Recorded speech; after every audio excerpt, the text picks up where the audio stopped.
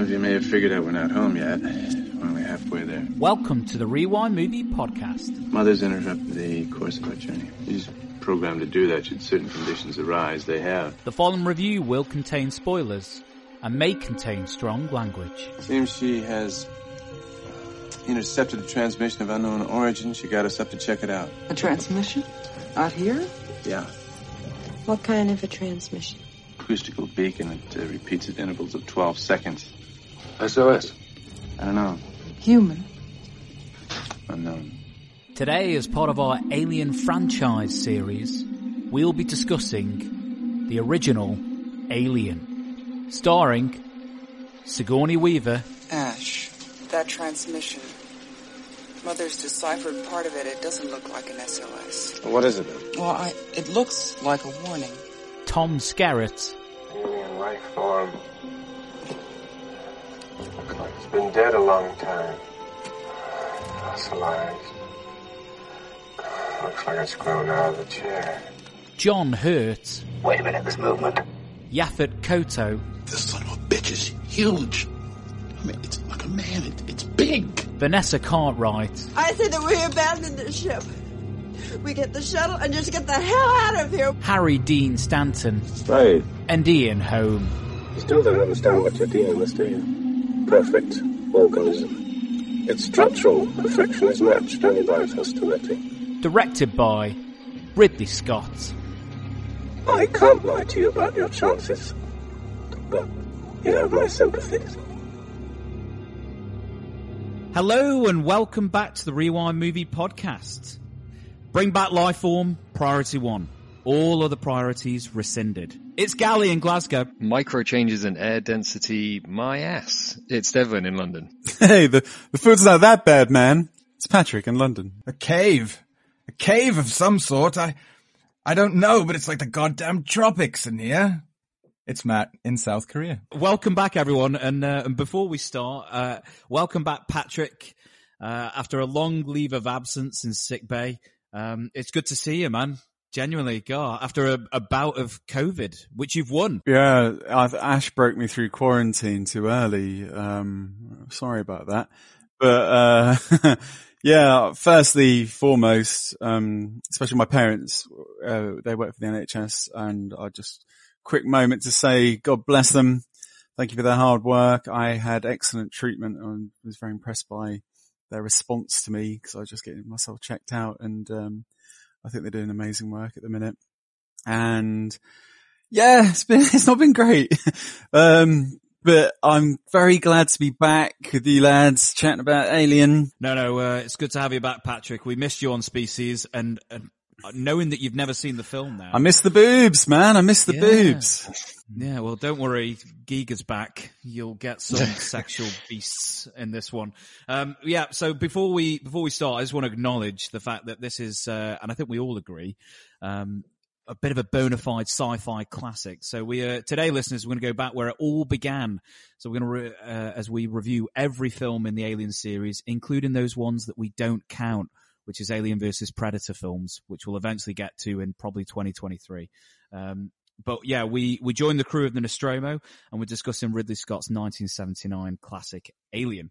And what we're going to do is we're going to concentrate on our experiences with the film, noting that this has had extensive puff pieces written exploring feminism, Freudianism, biomechanics. Somebody's fucking academic life work. What is going on? Have you got these notes written in front of you? Are you? I may be reading from a little script that I wrote, yes. Fucking Miles Davis. Yeah, but, exploring body horror, classism, corporate mistrust. The alien mythology is long, and it all starts with this film. And I just wanted to acknowledge the fact that it may seem a little bit futile getting us four to discuss a film that has been poured over the last, 4 or 5 decades of just pure cinematic theory has been thrown at this film. So we're going to come at it from our perspectives and our experiences, and maybe we'll bring in some of those nuggets of wonderful trivia and insights from the filmmakers, but we're going to try and avoid just going over the old ground. That was basically all I wanted to say. No, that's fair. Especially because I haven't read any of them because I'm a very lazy researcher. Well, I know that Matt, you are are Mr. Diligent. So I know that you'll bring some insights to the party. Yeah, I'm dwelling in the basement on this one. Yeah, good. And I have a pub quiz fact ready, but I agree, Gally. I'm glad we're talking about it from a personal level rather than an over analytical level. I didn't mean to denigrate it by saying a puff piece. I was literally just referencing Almost Famous. I can't wait till all those juiced up nerds come and track you down. Start with you, Devlin. Experiences with Alien?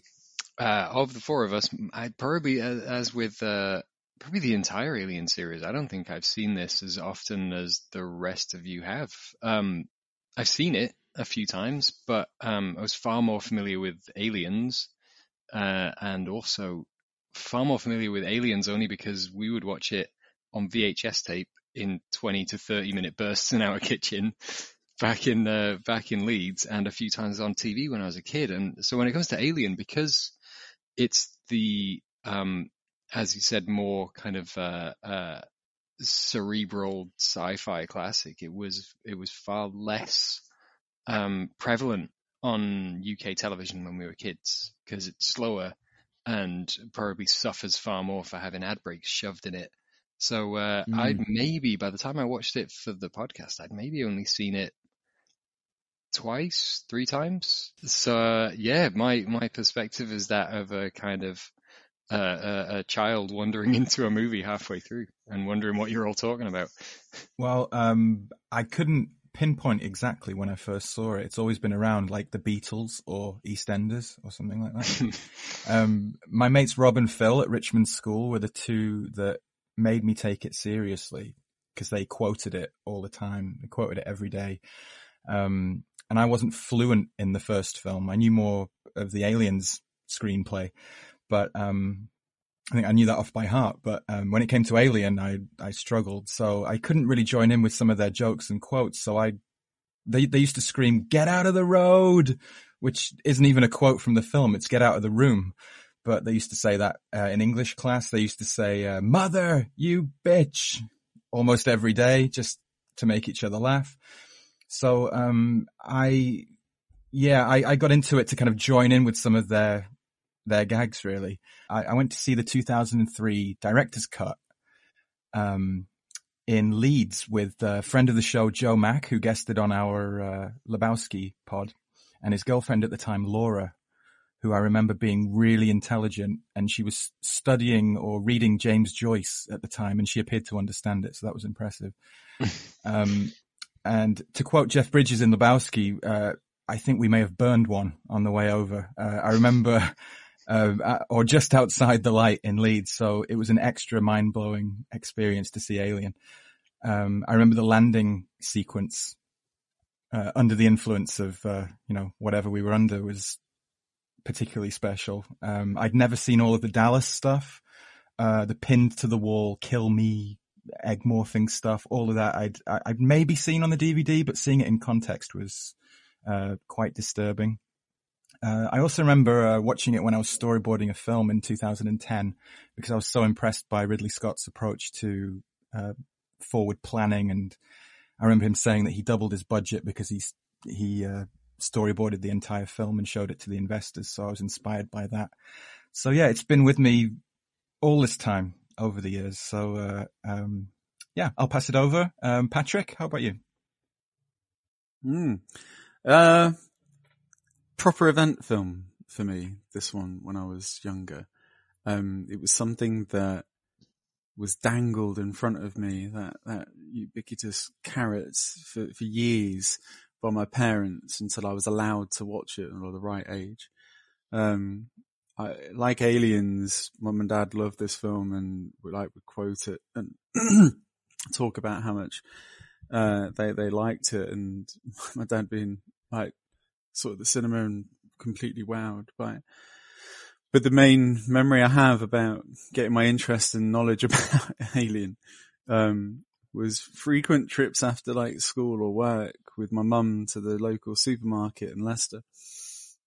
I I feel like things back then were closed earlier, like 5 p.m. or something, because it was constantly always on the tannoy over saying like, please proceed to check out. The shop's closing in 5 minutes. And Mum would be like, right, that's it. The ship's going to explode. The nuclear head is armed. Like, we got to get out of here. And we were rushing through with a trolley, and she'd give me missions to go and get this quickly before the fucking place blew up. And I got really into that for like a year or something. I remember that being a fond memory of almost getting excited to hear that thing on the tannoy in a supermarket so we could have that fun and do those missions. And that came from Alien, she told me, and my dad did, but it was like, you're too young. I'd have been about 8 or 9 at this fun part in my life. And I think, so I did a lot of thinking about how this film came to be for me. And I remember going to the cinema and seeing a trailer for Alien Resurrection, which came out in 1997. I don't remember what I went to see. Me and my friend Joe Holford, I remember watching the trailer. We went to see something and made a joke like Alien Erection. Very good. And I think then like my interest got really peaked with it, and with Mum and Dad quoting Alien and Aliens, which obviously important film stuff. I think I pushed then to watch it. So I'd have been about 11, 12, maybe 13 when Resurrection came out, and to watch that. And we watched like all 4 in a very similar time in that period. But I mean, the fire was definitely lit, and the interest was certainly there with Alien, and I kept revisiting it ever since. I got the quadrilogy box set, I think, as soon as I could, because I wanted to watch all the extras. Gally, sorry, we've gone on quite a bit there. What's your history with the film? Oh, this one's really simple. Obviously we discussed Aliens, and from that moment as a 8-year-old or 9-year-old, that old Papa Gally, with his lack of awareness of certification, smashing plates and letting his young son watch films that are far beyond him. They pretty much, I think you said, and it's a really good saying, it did set a fire, set a light for me. And I immediately then was, it's strange because, we talked about it when we watched Aliens, but I've watched all of them out of order, although really this is the only one. So I'd watched Aliens and then was like, well, I want to see the first one. I didn't even realize there was a first one. And then when I watched it, I was probably too young and didn't appreciate how different it was. And then it really was until pretty much getting ready for film school that you then see how very, very different Ridley Scott tackles the subject matter, and also just what a different genre it is. So that's my history with it. I very much went straight for it as soon as I'd seen Aliens, and video rental, then bought the quadrilogy on VHS, then decided to fork out again for the DVD. They do make you fork out a lot, don't they? Every time it's re-released, you've got to kind of triple dip it. Just in case anyone hasn't seen Alien and like first impressions and stuff, from a very young, like similar age, and I don't know, the birth of YouTube or whenever I was able to watch it and find it, if anyone's seen the original trailer to Alien, I hold it in like the highest regard as like the best cinematic trailer I've ever seen. I agree. And, I think it's just unbelievable. The sound, there's that sound effect in it, Matt, that it's a droning, it's my favorite trailer goes ever. Straight through me. Yeah, it's impeccable. It's purely visual. There's no dialogue in it, right? And it's just the cracking of the egg, and then the droning of the soundtrack, and then it's all just visuals, and you have to kind of figure out what the film might be. Like, audiences are using their imaginations back then to see, I have to see what this thing is. But now it's kind of spelled out for us, isn't it? You could argue that the entire marketing around Alien is just so spot on. This is the one with the tagline, isn't it? In space, no one can hear you scream. Yeah. Yep. Yeah. So that's your in. The poster is completely alien. You've no idea what it is. It's the poster is one of my favorite ever posters as well. Yeah. This image is so striking. Mm-hmm. It's so ominous that I think the setting for the film is, the tone is there, trailer and poster, perfect. let's get straight into Aliens. So, Patrick, have you got a plot summary for us? Space. Commercial towing vehicle, the Nostromo. Crew, 7. Cargo. Refinery processing, 20 million tons of mineral ore. Course, returning to Earth. En route, the crew are woken from hypersleep by Mother, the onboard AI, to investigate a mysterious distress signal. In the carcass of an ancient craft on a stormy planet, LV-426, they discover a strange cargo of ominous-looking eggs. Kane observes it as a silo-like fleshy flaps opens up and a spider-like organism flies out in a flash and attaches himself to his face, inducing coma. Captain Dallas and Science Officer Ash break quarantine to get Kane to medbay, much to the frustration of Ripley. They should have listened to her, as our spider-like creature can not only bleed acid, but has impregnated Kane with a xenomorph, which bursts out of his chest unforgettably and unleashing hell upon the Nostromo. But hell is hidden in plain sight too, as one of the crew is not what it seems. The crew now face a cat-and-mouse suspenseful survival mission as the perfect organism xenomorph hunts them down one by one with its hostility. Ripley is our hero at the end of the day and fucks that mother up. Remember, in space, no one can hear you scream. Thank you. That was read out by Tom Hardy. Very nice. Sleep tight, children. Housewife's favourite. I thought a story time kind of way of approaching it. I don't want to give everything away. No, you like the trailer. You did a good job. Yeah, you did a good job. And actually, it's one of the things that I admire about the film, and let's just get straight into it. Its structural perfection is only matched by its hostility. I think it was kind of born out of Dan O'Bannon. There's some references in the documentary Memory that I've been ranting on about in the chat that really tell you where it all came from. There's a Seeds of Jupiter comic book where a sailor eats a seed and an octopus is born from his body. That's one of the early influences. There's references to Lovecraft and At the Mountains of Madness in particular, which I think Guillermo del Toro is still trying to make. I'd love to see that. And but they've kind of transposed it from the Antarctic to outer space, which is obviously making it different. Fear of the unknown, fear of places that are remote.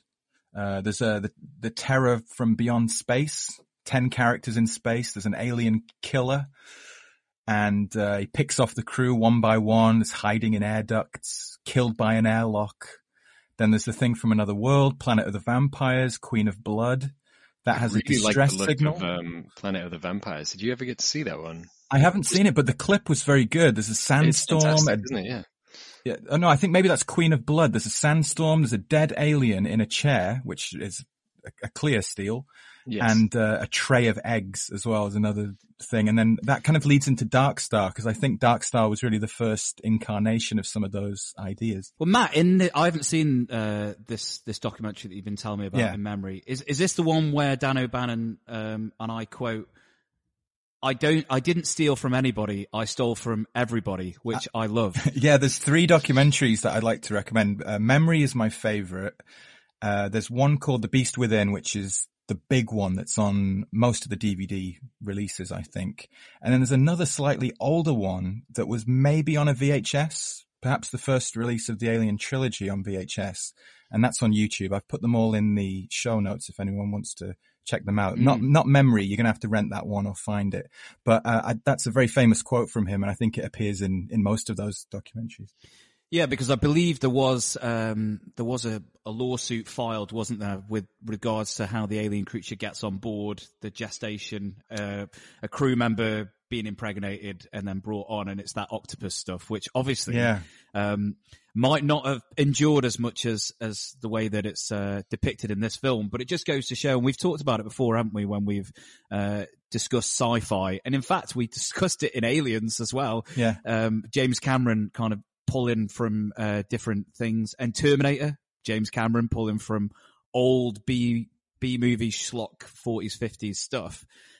It's obviously, it's just a thing. It happens. You can't necessarily say that you are the first But I do think that there's a cutoff with Alien now where, no one goes before it. They can say Lovecraftian stuff and that's just like a saying.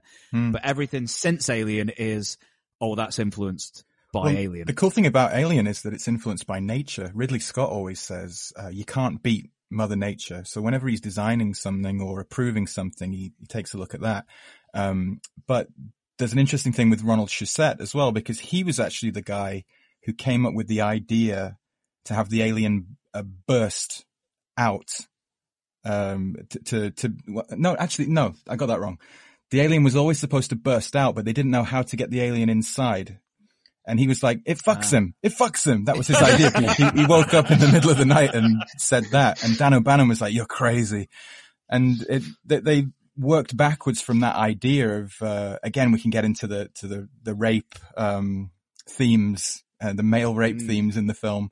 But, that's what it was born out of. It was just a way of getting it inside the person so that it could leap out. So a lot of it came from O'Bannon, and then Shusett came up with that key scene, really, that key idea that really made people read on. A lot of these documentaries are about how the script grasped the people that were reading it, and that certain scene where the chest burster happens is one of the key reasons it actually got made at all. So with all the influence and like back stuff you said about Matt, especially Dark Star, which if you haven't seen it, seek it out. It's a really impressive student film, should we say?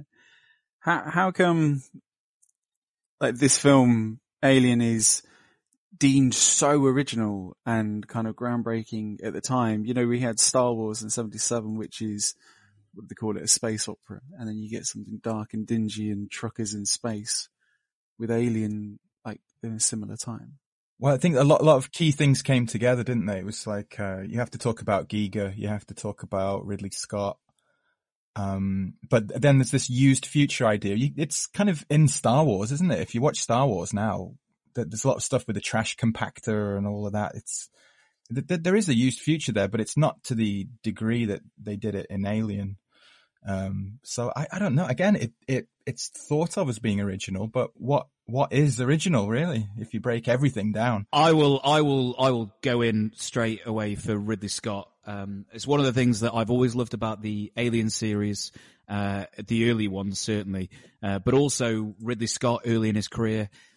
He is and to take a Weyland-Yutani approach, he is building better worlds. So when I watch this film now, I honestly, one of the things that I love is that there is a world, a believable world that he presents, and you don't need to go into loads of expository dialogue about how these people are doing what they're doing, etc., etc. It's all just inferred, and it allows you to then have the imagination to think, well, yeah, I can believe this futuristic space world because tangentially everything's up there on the screen, isn't it? You said space truckers in space. You get that sense, don't you? Like the captain is weird. They're all weary. They're all exasperated because it's just a job. There's no glamour. There's no detachment from like astronauts in space. This is a bunch of people doing a job. They're there, and one of the things I love about it is they ground it so much. So when Parker keeps talking about, let's just talk about the bonus situation, I totally relate to that because I would also be thinking, I've been away for fucking 2 years. I would like to get paid a bit more money if I have to stay out for a bit longer. Yeah. So all of that feeds into the idea that this is quite believable despite it being extraordinary. I think the script is like particularly good, isn't it, Gally? Like that dialogue and that talk, that chat there. People always talk about Tarantino having the talk about there's nothing that really drives the plot or anything, but that's just real life characters there. I love those early interchanges and trying to figure out why they've been woken up and from a work point of view. I like also to go into that, but then more plot driven is when they say the company and they're pissed off and they haven't read the small print about having to explore, signs of potential intelligent life. That's, when you're talking about the grounding that happens in the early sequences with the, around the sort of breakfast table and any sequence where you have the whole crew kind of together sort of jostling and chatting, one thing that struck me this time was that, so like I say, I wasn't as familiar with the film at all, and what I loved as much as the dialogue as written must have been quite loose, or they must have maybe given them opportunity to kind of maybe improv around their lines. It was also the sound mix I thought was incredible. It was it really reminded me of something like a Robert Altman film where you're allowing lines of dialogue to just drift off, and it happens throughout the film. Whenever you have a group of people talking, even in some of the more kind of tense scenes, like later on where Yaphet Kotto and Sigourney Weaver are arguing about what's going to happen next and how they're going to track this thing down, when everything's a lot of Yaphet Kotto's lines are happening almost off screen or off mic even.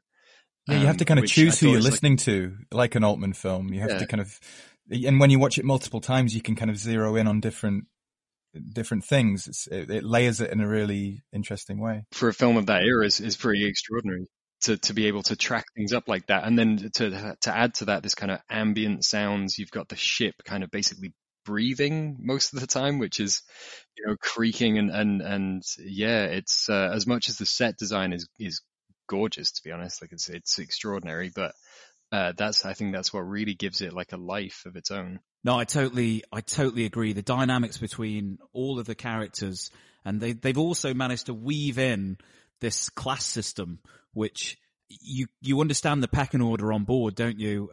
Without them having to spell it out. Of course we have a captain, so it makes sense that he sits top of the tree, and that's Dallas.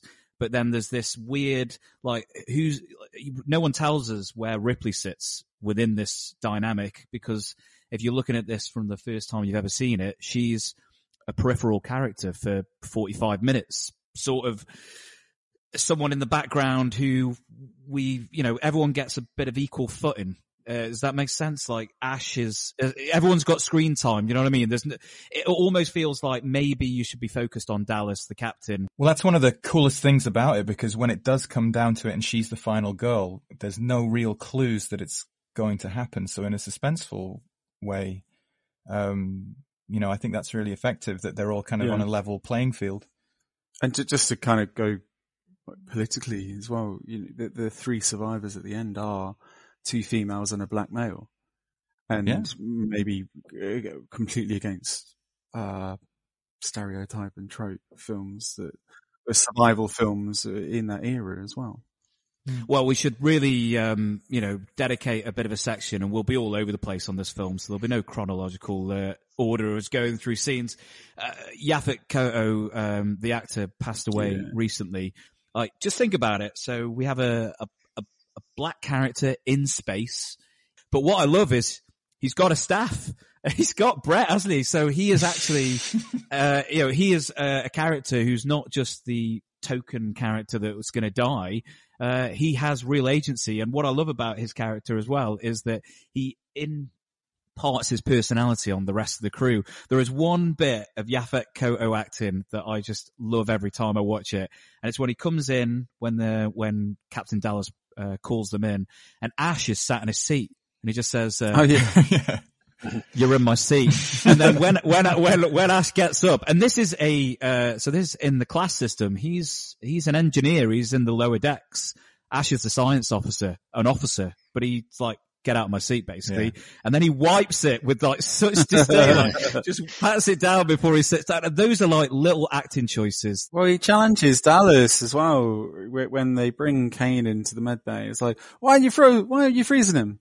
Yeah. And, and he's supporting Ripley and saying, she's got a point, man. Like having his say. He's very imposing. He's great. My favorite stuff he does is between him and Brett. I think they have a really good chemistry. Like, I love that kind of tragic moment where Brett lets Jonesy loose, and Parker and Ripley kind of share a reaction like, "Oh my God, he's a total 2-digit IQ, this guy." But Parker's friendship with him and his tolerance of him still shines through, and that's one of my favorite scenes. That he's his dumb buddy, and that's okay. All right, now.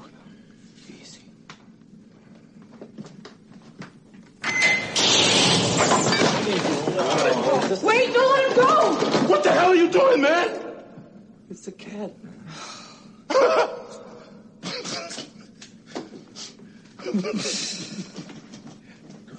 Hey, look now. We've had to bag it, man. Now we might pick it up on the track again. I'll Go and get it, man. All right, you get him, we'll go on. I always find Parker, especially the way he's dressed as well with the headband and stuff, quite an iconic image of like a worker in space and that kind of person.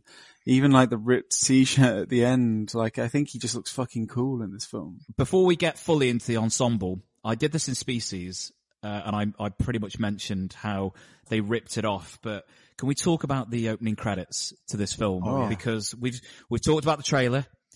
That is iconic and has stood the test of time. The marketing. This is on par with the Hitchcock Saul Bass collaboration, because the way that the Alien title is revealed, it's perfectly thematically linked to what we're going to get, isn't it? Including the pacing, because it's done very slowly, revealing itself to be something else as it morphs into the word.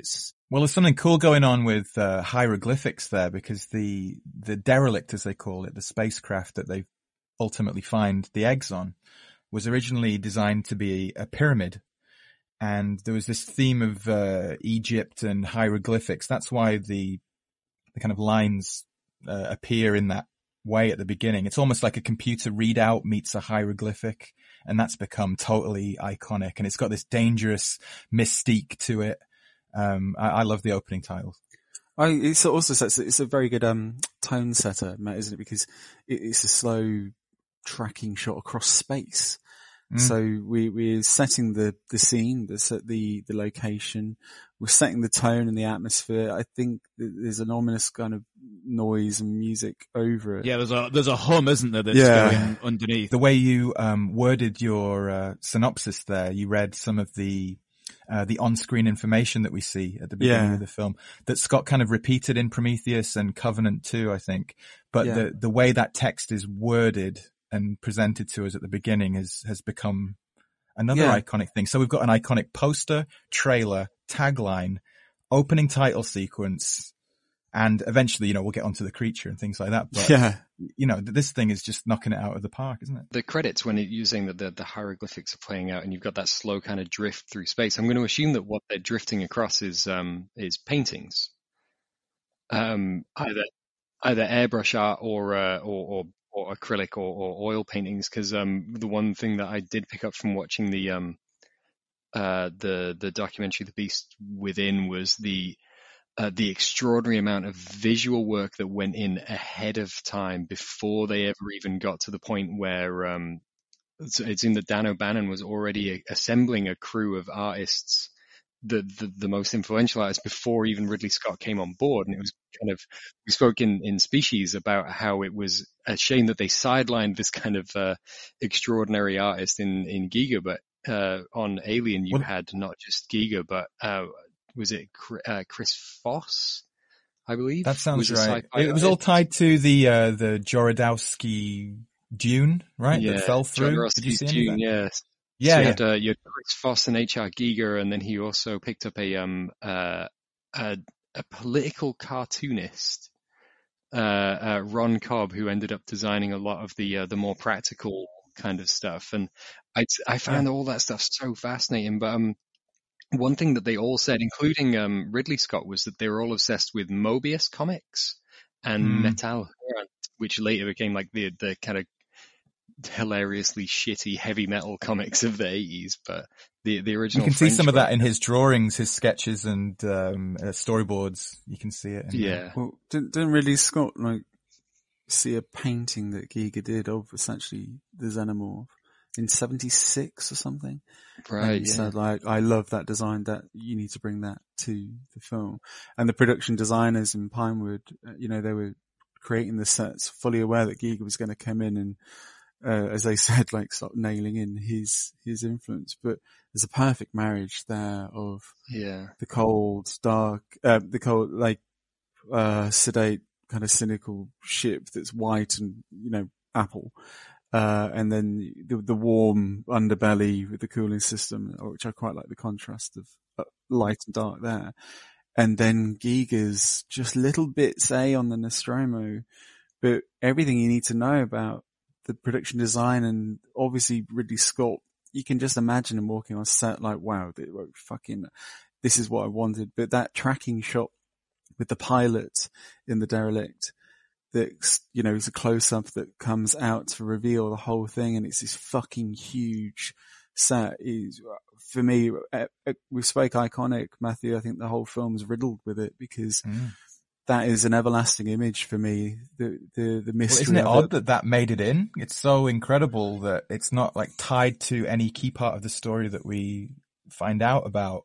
But the film's full of mystery and, you know, what's going on, what can be, the mythology, the horror of not knowing and discovery. And that shot says everything for me of the film. The pace of the tracking shot, the crane shot, whatever you want to call it, the reveal, the mystery, the design, the look of it. Frankly, there was two cool things with that one. I think it was Ridley Scott's son or sons and someone else's son, so that they could get the scale right. They put their kids in the spacesuits to just give it a bit more of a grand scale. Wow. And the other thing was Giger was pissed off because he hadn't finished painting it, and they said, "Don't worry, the way we'll light it, it'll be fine." But he wasn't satisfied with it. The fact that was going on film was really bothersome to him, I think. Well, see, what I love about that is just when we're saying that it's stuff that's come from other things, but has crystallized to form something which is almost like a year zero for a certain type of sci-fi. I just love that they found these artists and these art influences which were clearly already extant, and they were probably underground successful. Ridley Scott, being a visual artist, would have been familiar with Giger, and like you said, he'd seen an exhibition of his paintings. What I love is that somebody had the foresight to bring all these threads together and to think that these very abstract, very terrifying kind of strange scapes and images, which probably don't seem like they have an immediate narrative function, to be able to think, well, that would work as a production design in a film is in retrospect kind of, it seems like so obvious, but at the time it must have been an extraordinary leap to show somebody those paintings and say, yeah, this is what it's going to look like. Especially because he's so phallic in his work and suggestive and metaphysical. It's extraordinary to allow that kind of freedom and trust that it's going to say exactly what you need it to say on screen and give the right ominous tone, really. I like that all of the, sorry, Gally, all of the Giger stuff kind of is the alien stuff. So all of the alien planet, the alien craft, or whatever the alien planet would be, the craft, the alien itself, all comes from one guy. And that's, it all feels like it has a thread through all of it. Well, one of the things that, you mentioned Ron Cobb, and I'm a bit of a sci-fi nerd, and Giger's stuff is fantastic. It's weird, cerebral, nightmare fueled. Also the sexual overtones are outrageous, but this is where we'll talk about Ridley Scott, because I think this is where his helming of the film Mr. is Millman, so important. The calls come in. Ridley Scott. Is it Wrigley Scott? Wrigley. But one of the things that I love about the Ron Cobb sci-fi element stuff is how it functions. So if you think about sci-fi, and Star Wars is guilty of this, a red button will be pressed and something will then happen. And one of the things that Alien does, and it feeds into the pacing, but forget about just the way that it's a real hardship to land a vessel onto a planet, because that's kind of like, yeah, okay, that's fine. My big signpost for why the Ron Cobb stuff works is it makes complete logical sense that if you're going to destroy a ship that size, that you can't just press one button. And they show that, don't they? So when Ripley, right at the end, has to do the self-destruct mechanism, it all makes sense, right? You can't do it accidentally. You'd have to lift these huge pillars. Then then there's a guard on the button. Then you have to press all those buttons in a sequence. Then you have to open up the vents. So all of that stuff being shown is not just filler to try and kill time like we would have in some B-movie 80s schlock trying to get the runtime to 90 minutes. I like the time with the cooling system in that as well. Yeah, it's all... It is. It's all part of building better worlds. You believe it because it makes complete sense. Whereas in lazy sci-fi, one booster button will mean that you can go from one point in space to another. I'm not knocking Star Wars. I'm just saying that's how Alien differentiates it, and that's how Ridley Scott manages to pull all these design elements to create something that, for me as an audience member, having just watched Species, the Giga stuff in that is stupid and kind of laughable. The Giga stuff in this and the sci-fi elements are so believable that I think that's why there's fandom that now believes that this will be our future in about 50 years' time. Which is great as well, because one of the things I always look at, and it'd be very easy to dismiss the computer, like MS-DOS style, typing on screen in the computers, because obviously they were of a time, but they're so practical, and I really like the green writing and the way it writes and the sound effect, like I don't know how to explain it, the type, like a sped up typewriter. That noise, mate, is great. And the scanning and the kind of you understand the autopilot at the beginning, and I like from a design and a visual thing from Mr. Ridley Scott, excuse me. So the projections on the face of the pilots and their understanding of what they're reading, it all, like the science fiction point of view, all makes sense of how a ship works. We've talked about Parker, so let's talk about our ensemble, and we've talked about the sci-fi elements. The other part of the film is the horror element, and one of the things I love about this film is that, just like any good horror film, the characters, they reveal themselves as they get picked off. So we start with a crew of 7, and as they get whittled down, is it 7 or is it 6? Oh no, I may have got my numbers. No, they use incorrect. a very politically incorrect term on a lot of the making of, 7 little Indians, which is what Ridley Scott keeps saying. So there's 7 people. You're daft racist. But no, you start with the 7, and then as they get picked off, more and more, other characters get revealed. So they start as, I have to say archetypes, but I do like the way that, again, they, exposit dialogue about each other's characters, and it's done through actions, but every now and again you get a little sense, don't you? So when they get the mission and they know that they're going to go, and I think Ash says, you could walk. John Hurt's character says, well, I'll be the first. And I think Dallas, it's just a little line and just says, well, that figures. So you immediately know he's the seeker. He's the explorer. He's the one who wants to, he is representing man stepping into the natural world. The other thing that I love about the script is at every single turn, if they just made another decision, namely the right one, they wouldn't all die. So it starts straight away with, they have the signal. I know that they're contractually obliged to go and investigate, but they don't actually need to, once they get there and they know that the beacon is, I think Ripley deciphers it, doesn't she? She's like, well, Mother deciphers it, and then Ripley says, I think this is a warning. This is a warning. Yeah, not a distress signal. That's where the warning signs then are with Ash as well, because his reaction is like, no, just, they'll find out if it's a warning, give them time.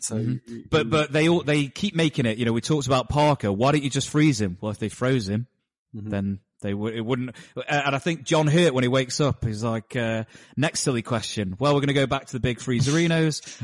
I've got to get a meal first. If he just had a meal, if he hadn't have gone and eaten, then he wouldn't have had a chest burster out of it. And it keeps happening, Brett with letting Jonesy go, and then Sigourney, you go and get him. No, stay together, you idiots. There's loads of that. Books, like, why would you go into somewhere so claustrophobic and no escape? In a bad horror film, you go, why are you running up the stairs, you moron? In this film, even though they're making bad decisions constantly, I don't mind it. I think it's indicative of understanding, though, that they're not a crew designed for this mission. They say it's a small print of their contract with Wayland, and they are a mining corps. They're not designed for, maybe Ash is, Well, seeing them struggle through it is part of it, isn't it? There's a line about Ash where Ripley says, "Did you ever ship out with Ash before?" And Dallas says, "I went out 5 times with another science officer, and they replaced him 2 days before we left." So this idea of not trusting him comes about. So it's like Burke again in the second one. It's the company guy who's going to betray them. Yeah. And then it's all about Ripley's development, really, who completely grows. You know, her and Lambert are quite interesting. There's the 2 female characters, and in the director's cut, the bit I quite like, which I wish was added into the theatrical, was the slap and the attack from Lambert on Ripley. Yeah, me too. But then Lambert she becomes, the audience's fear. She's crippled by it, isn't she? Crippled by, thank you. Whereas Ripley grows and grows and grows. And it's interesting how Dallas relates to the 2 of them. What do you think is the answer to the 3-way there? What's going on between them? The 3, you filthy man. Do you think there was a relationship between Ripley and Dallas? I think I thought it was like professional respect. I mean, she had like talking about decisions. We were talking about quarantine when Kane has, and she's like, "You've got to identify what's on the face," and she's like, "No, 24 hours quarantine, you can't come in." And Dallas is arguing. I think the mutual respect there, because later on when Ash says, "You got to come see Kane. It's interesting." And he says, "Ripley, meet me in Medbay." He immediately goes to her, and I see that as a professional thing. There was a deleted scene. I think it was scripted, and Sigourney Weaver did it in her screen test. It's in the playlist that I put together. She's with a different actor because it's a screen test. It's not Tom Skerritt. But there's a scene where she goes to him, and they actually make love within the movie. So whether anything's going on before, nobody knows. But there was originally a scene where they got together as the alien is loose on the ship, which again would probably not fit anywhere. That's a proper old horror trope, isn't it? Yeah, it doesn't need it though. The film really doesn't need. I don't. No, it's better left as unsaid, or some kind of deep-seated subtext reading between the lines with the characters. But that very thing that you talked about is the kind of thing that then happens I think it happens in Alien Resurrection, doesn't it? The captain has sex with his partner whilst the aliens are just about to get loose. So is it our friend Sheriff of Nottingham, Guy Gisborne in Resurrection? Yeah, Guy of Gisborne. There's another one in Prometheus where Idris Elba and Charlize Theron, it's suggested between the 2 of them as well. It's a similar thing. Well, you see, when I, not to give away too many sandwiches for when we get to Prometheus, but when I first saw Prometheus, I really did have a problem with Idris Elba's depiction of the captain, because I thought he was too, didn't care enough. He was too relaxed and too, good at his job. but you know what? Actually, rewatching Alien, Dallas is equally as bad as a captain. Like he is. No, serious. He's not designed for that mission. Idris Elba's character is. No, but I know, no, I get that. But I never really connected the 2. I always thought that Idris Elba was just being Idris Elba, but actually he was very much taking what the Skerritt had done with Dallas and kind of building on it, which is a character who doesn't even want to be there. He's not like a leader as such. He really isn't. I think, like I say, he makes all these bad decisions. You could argue he's one of the worst captains in cinematic sci-fi history. Just tell me how you can leave that kind of decision to him. Look, I just run the ship. Anything that has to do with the science division, Ash has the final word. How does that happen? It happens, my dear, because that's what the company wants to happen. Since when is that standard procedure? Standard procedure is to do what the hell they tell you to do. That his demise is like purest horror in this film, isn't it? It's the proper stalk, and we've spoken about the sound design a little bit. When they reveal the alien in the close-up, the reach forward, it reaches out. Which is terrifying. But there's a really good sound effect there where the audio kind of gets unplugged, and that's the other reason I think that works well is the Lambert voiceover, because Lambert is telling him where the alien is coming from, but he has no geography as to which direction. Yeah. So we're hearing it, but he can't quite understand the geography of the situation. So that's a really suspenseful one. Yeah, I love the way the tunnel seals behind him, the use of what looks like a giant camera shutter, and the noise that it makes when it just. Oh yeah, there's one other thing on the monitor too. The monitor looks like a sperm and an egg. That was apparently intentional. I found that somewhere, but the designers wanted that to look like a reproductive kind of, What are our thoughts then for the other players? And mainly, I mean, so we talked about Veronica Cartwright's depiction. Yeah. She thought she was going to be cast as Ripley at the beginning. It was a surprise for her to become Lambert, yeah. Oh, she's perfectly cast for Lambert, and you could probably argue that. And again, I mentioned about the feminism at the beginning. The film has been poured over, but I think you said it right, Patrick. She's the horror trope female character, I guess, the hysterical female who's screaming, crying. But you kind of need it because it works as a nice balance. The audience. She's the audience, isn't she? She's she was representing what I was thinking. She's smoking and she's got this female intuition that's quite cool. And like, she knows that, why don't we just get out of here? She's the voice of reason. I wanted to mention the thing that Devlin brought up before. I don't know if it was on the previous podcast or not, but James Cameron made her transgender. Yes. In the second film. The character of Lambert is trans. Yeah, it's on the bio information on Aliens, isn't it? It is, but there's nothing to suggest it in the original, but that was just a direction Cameron took it. Well, yeah, that's interesting because now I'm thinking about that Parker line with, I'm eating something right now, but I'll, you know what I'm talking about. I do, I've got it. Matt knows what I'm talking about. He references an oral sex reference, when he's talking about the food, but she's a really interesting character. I particularly, like the dynamic of the three of them together and wondering what's going on there. But the most interesting thing with her character, I think, is her death, because I didn't really know what happened to her. There's a video online about, was she violated in some way? And that there is a suggestive sexuality to her death. The tail kind of creeps between her legs. And I remember asking you, Gally, like, what did you think happened? Because when Ripley discovers their bodies in like the slasher film style, you've got the dead Yaphet Kotto, and then in the foreground there's an arm or a leg, yeah. But the skin tone is different, so I think that's probably Lambert. Am I wrong? That scene is really interestingly lit, where Lambert's literally in a spotlight. It's very striking, and I felt like there was some sort of undertone about the spotlight of the thematics of rape, or intergalactic rape as they call it in the film. And yeah, the tale is suggestive. And the film, one of the big thematics is about impregnation, against will. And that is, I think that spotlight and the sheer terror and primal fear in her is a spotlight on the horror, on the terror, on the, the huge monster looming over her that is, terrifying and intrusive, and I think it's all to do with that, and I did read it that way.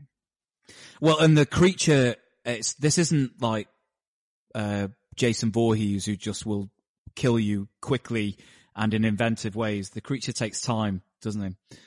Apart from when, you think about the Parker death, we see the teeth, it's all very slow, methodical, and it's the same with Lambert, isn't it? You do wonder, like, what is going on there? Because if it was just a case of the creature feels threatened, or as Ash describes it, it's the ultimate creature for survival, but it seems to be taking some kind of joy, or what is he getting from the actor, or he or she? I think she's kind of split in half like a wishbone. And I think there's a sexual element to that death. I don't really know if that's her leg or that's whatever that is, but that's how I took it. And the way I imagine it is like, because you hear her death, don't you, when Ripley is going down the corridor. It's amazing. It's terrifying because you don't see it. You just hear her very strange, muffled.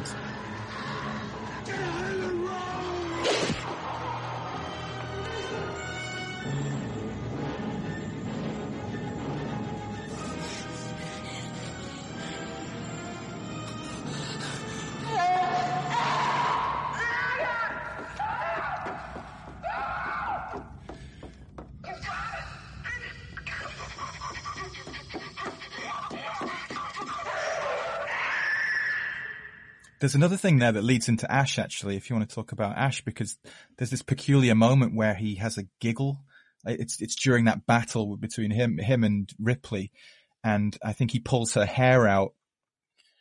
Inexplicable, really, like, unless you come up with your own stuff to justify it. Like, why does he laugh in that moment when he pulls her hair out? And there's just some peculiar, unexplained things that make the film more fascinating than it otherwise would have been, I think. Well, yeah, because otherwise it's a straight up creature feature, isn't it? It's a monster in a haunted house, literally. And all these things that we're talking about, they're layers, they're subtextual, some of it's allegorical, and you end up just kind of, you can unpack it, hence why years and years worth of many websites of just trawling through the mythology and people writing different narratives about what it, and it's fascinating, right? We can do that and have fun with it. I guess the danger is when it becomes sort of Star Wars'd and everyone gets a bit like, no, Lambert was ripped apart. Yeah.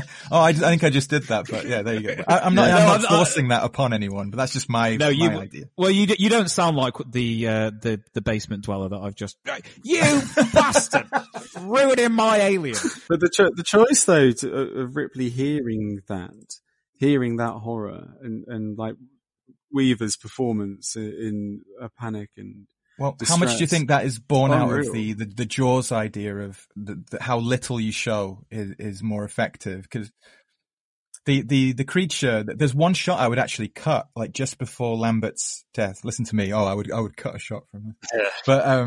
But there's a shot where the alien is just side on. It's like a profile, and it's moving in a really strange sort of. It's like it's on a skateboard or something. Cabinet of Dr. Caligari. Yeah, I would have lost that one. If you look at some of the deleted scenes, the way the alien moves over to Lambert, it's kind of doing a crouch and it's shuffling forward. They get rid of that though because it's goofy. I would have lost even more, like, and just gone with total close-ups. The one bit that I love is I want to talk about in favorite scenes though, so I won't mention it yet, but it's the movement of the creature. But that was all I wanted to mention. Oh no, fair enough. Well, let's talk about City and Home again. Another sad loss.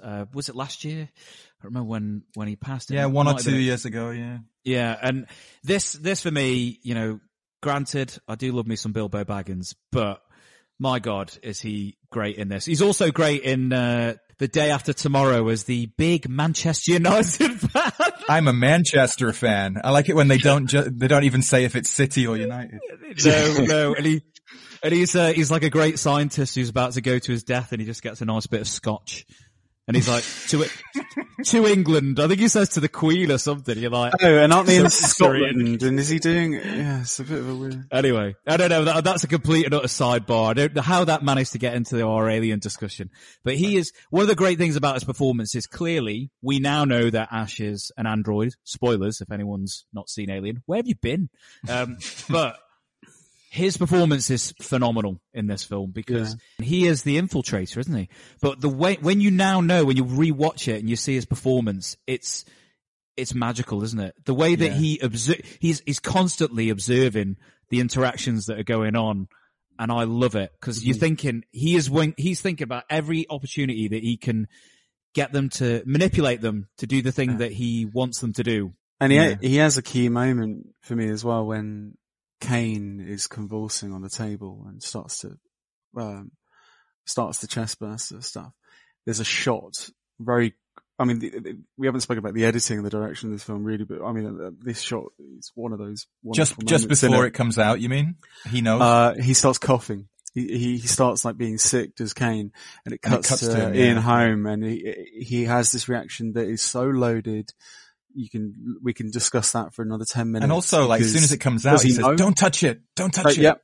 He's like, don't touch it. He doesn't want to take he wants to see what happens with the face hugger on. He wants to develop it.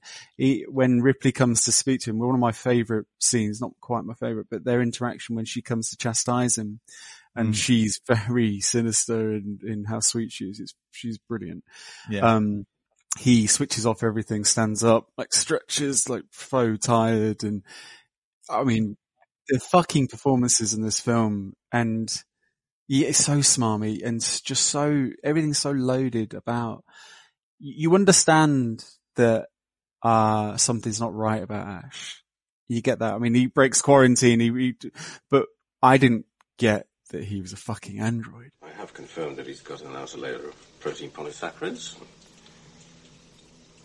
He has a funny habit of shedding his cells and replacing them with polarized silicon, which gives him a prolonged resistance to adverse environmental conditions.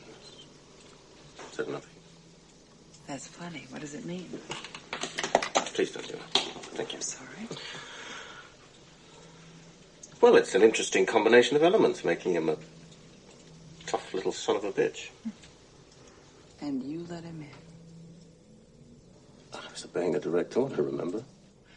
Ash, when Dallas and Kane are off the ship, I'm senior officer. Oh, yes, I forgot. No, like on second viewing, you can see all of that stuff you're talking about, like the little glances. It's all there. Mm-hmm. One of my favorite ones with him is when Ripley's going to radio out to them. I think you mentioned it just a minute ago about it being a warning, not a distress signal. Mm-hmm. Yeah. And he says, "What's the point?" Like that. Yeah. To yeah. And then he almost backtracks, doesn't he, and changes his tone to like. He catches himself. Good. There's another moment where he says "shit." And I don't believe he would do that. That's another one of my nitpicks.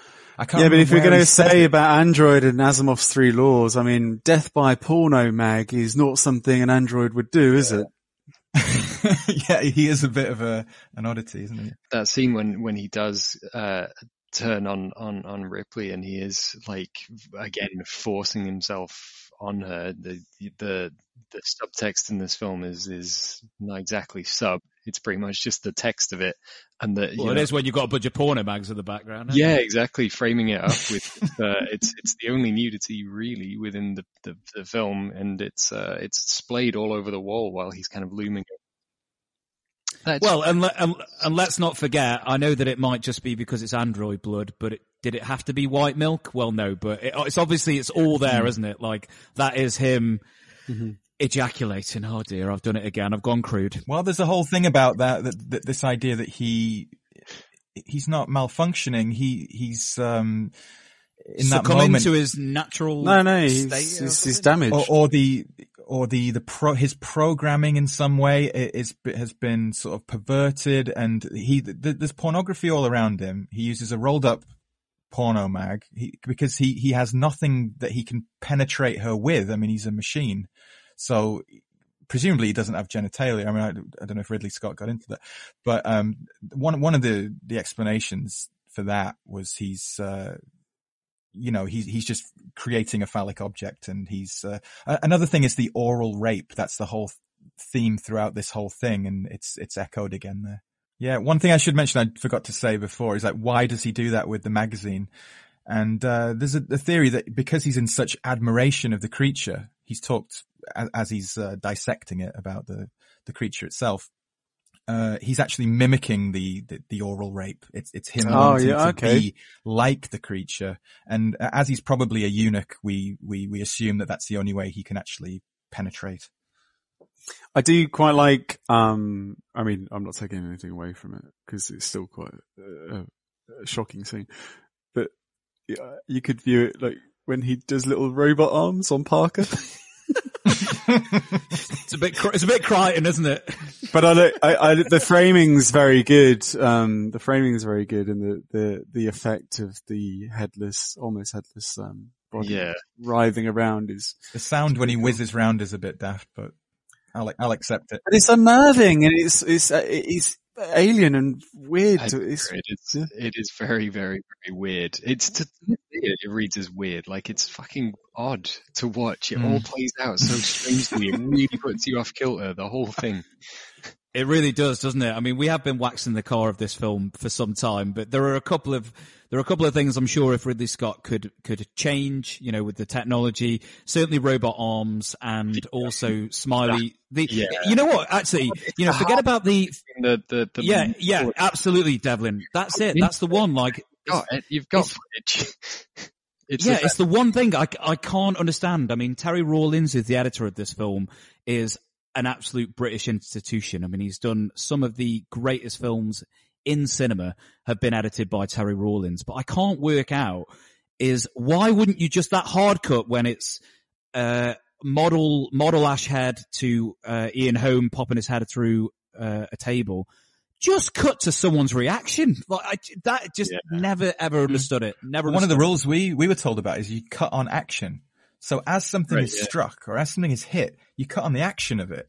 So again, I'm telling Terry Rawlins how to do his job. You know, like you said, go to something else and come back and cut on the action. And that head that shrunk because the effects team did something or other with it, like when it was created, or in one of the documentaries said that it had shrunk to about 2/3 of its original size. So it looks mental anyway. But it looks, try and disguise it a bit. From, Adventures of Baron Munchausen. You know, when, when Robin I'd Williams honestly, never noticed that edit point till you mentioned it to us offline the other day. And I kind of looked out for it and I was like, wow, okay. Like, I get it. Like, as a criticism. It's just goofy, isn't it? It's mad because like the moment when the facehugger, has died, it's done its duty and Ripley throws it off and Ash goes to inspect it. This is exactly what we're talking about, like cut on the edit, which is good. There's a close up that he prods it and spider legs close in and we cut to profile to see the remnants of it and the reactions. And like marvelous bit of editing and exactly what you just spoken about, Matt. And I'm amazed that I get it now, but I never saw that. It's never problemed me before. Just, I don't know. Now I'm thinking about it from our perspective for the podcast. Yeah. That, right? You need to have like an actor be in exactly the same position, the head be in exactly the same position between the model and the live Ian Holm, which means that you have to even a close-up cutaway of when she sparks the stuff inside the head. Yes. Yeah. It's one of those weird things that I've never really got my head around because, you know, I think my sandwiches they've all been eaten. How about fixing that if you're going to do a director's cut? How about, this is it, yeah, because that really is, I can forgive the limitations of the technology at the time with Ash's weird Crichton arms. And to be fair, Yaphet Kotto sells it. It was like, get this fucking thing off of me. Oh, when he grabs his chest. I love that moment. That's the most unintentionally hilarious moment for me when he grabs Parker's man boob. Gives him an extreme robot purple level. Yeah. I think you said as well, Matt, offline, that there was a few ADR things that troubled you. Oh, I've got the best one. Hold on, I've got the best one. It's don't worry, Parker. You'll get exactly what's coming to you. That's my favorite one. Which bit is that? It's it's when she goes down to see them and they're is trying it to fix the smoke is and he can turn it off easily. And he's turning it on to shut her up, basically. Yeah. Right. Oh, by the way, that is probably my favourite Brett moment when he's like, she fucking comes down here, and then he doesn't say a word, does he?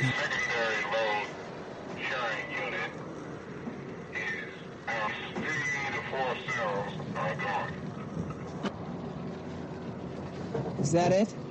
Hold on. We can't fix it out here anyway, and we need to reroute a couple of these ducts. When you say Brett? Dry duct, Tom. Dry duct. Tell me dry duct. Look, we couldn't fix it out here anyway. We got to reroute all these ducts, and in order to do that, we've got to dry dock. What else? Some fragments caked up, and we've got to clean it all out and repressurize. How long before it's functional? What? 17 hours, fella. At least 25 hours. Get started on core panel. I'll be right down. What the hell is she coming down here for? You better stay the fuck out of my way. I'd like to see what she's going to do when she gets there. Can I geek out on the aspect ratio for a second? Get your wax out. It was shot. Excuse me, Snyder's coming in. What are you going to do about the aspect ratio then? Are you 4:3? You're going to turn it black and white, man. No, it's perfect.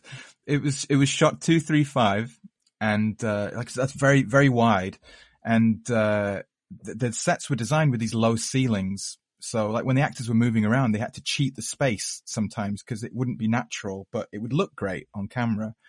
But there'd be this compressed, boxed in kind of feeling. And I listen to a lot of these podcasts and nobody ever talks about aspect ratio. So I want to geek out on it a bit. And it really does alter things. I mentioned it on the Full Metal Jacket one. The Kubrick aspect ratio fiasco just goes on and on. But this one was particularly noticeable because it really gives a claustrophobic feeling in a lot of these sets. And also the way the set was designed, there was only one way in. So if you had to go into certain rooms of the set, you had this claustrophobic feeling when the actors were there too. So they actually felt like they were in an enclosed space, and that was mirrored with the photography. And I really think it helps the overall general claustrophobia of it all. There's one really great shot that uses that wide ratio you were talking about in terms of like it doesn't crowd the frame. It just, you see several characters. Again, it's that scene that I keep coming back to, which is the scene where Ripley finally takes charge of the ship, and you see Yaphet Kotto around her. There's a shot of her sitting back, so she's kind of one of a row of people. And she leans forward and she ends up dominating one entire half of the frame. And it's like, I just love when that's increasingly rare to see people change the frame just by changing the blocking very quickly. Yes. But without ever cutting, you've changed the feel of the scene, and you've done it on a fixed camera shot, which is pretty extraordinary. It's very clever. And nobody mentions that in terms of directing either. Like, that's a key part, knowing your lenses, choosing an aspect ratio that works for the story and what you're doing within the frame. And then, like you said, the blocking, and it's knockout. Just one thing on Ridley Scott. I got, and our good friend Luke Salway, he got me onto Robin Hood for a bit of work experience back in 2010. That's when Russell Crowe played his guitar for you. Yeah. And Scott Grimes sang Man in the Mirror. But Ridley Scott, he had this like tent there, and I managed to see it once because I had to rig up something. I can't remember, but we had like 4 or 5 cameras, and he had all the screens there, but he's very, very hands-on. And I heard like a story from the crew that when they did the final battle stuff by the sea, they had like things in the sea itself. I can't remember what they were, like, World War II landing craft things. And when they were resetting, Ridley was in the water, resetting it physically. You know, he wants to go. He's a very like, and it all made sense to me listening to the documentary about, like someone said he was doing like 30 to 40 setups a day on Alien because he was being pushed so hard by the producers. And maybe it's an advertising background thing as well. But I mean, like, I really admired his kind of work ethic, and he's very shouty as Ridley. You could hear him from his tent like, fucking hell, fuck this, fuck it. And I quite enjoyed listening and hearing that. He had an apprenticeship, didn't he, all the way through. So he was a production designer for the BBC. And I think, BBC television back then,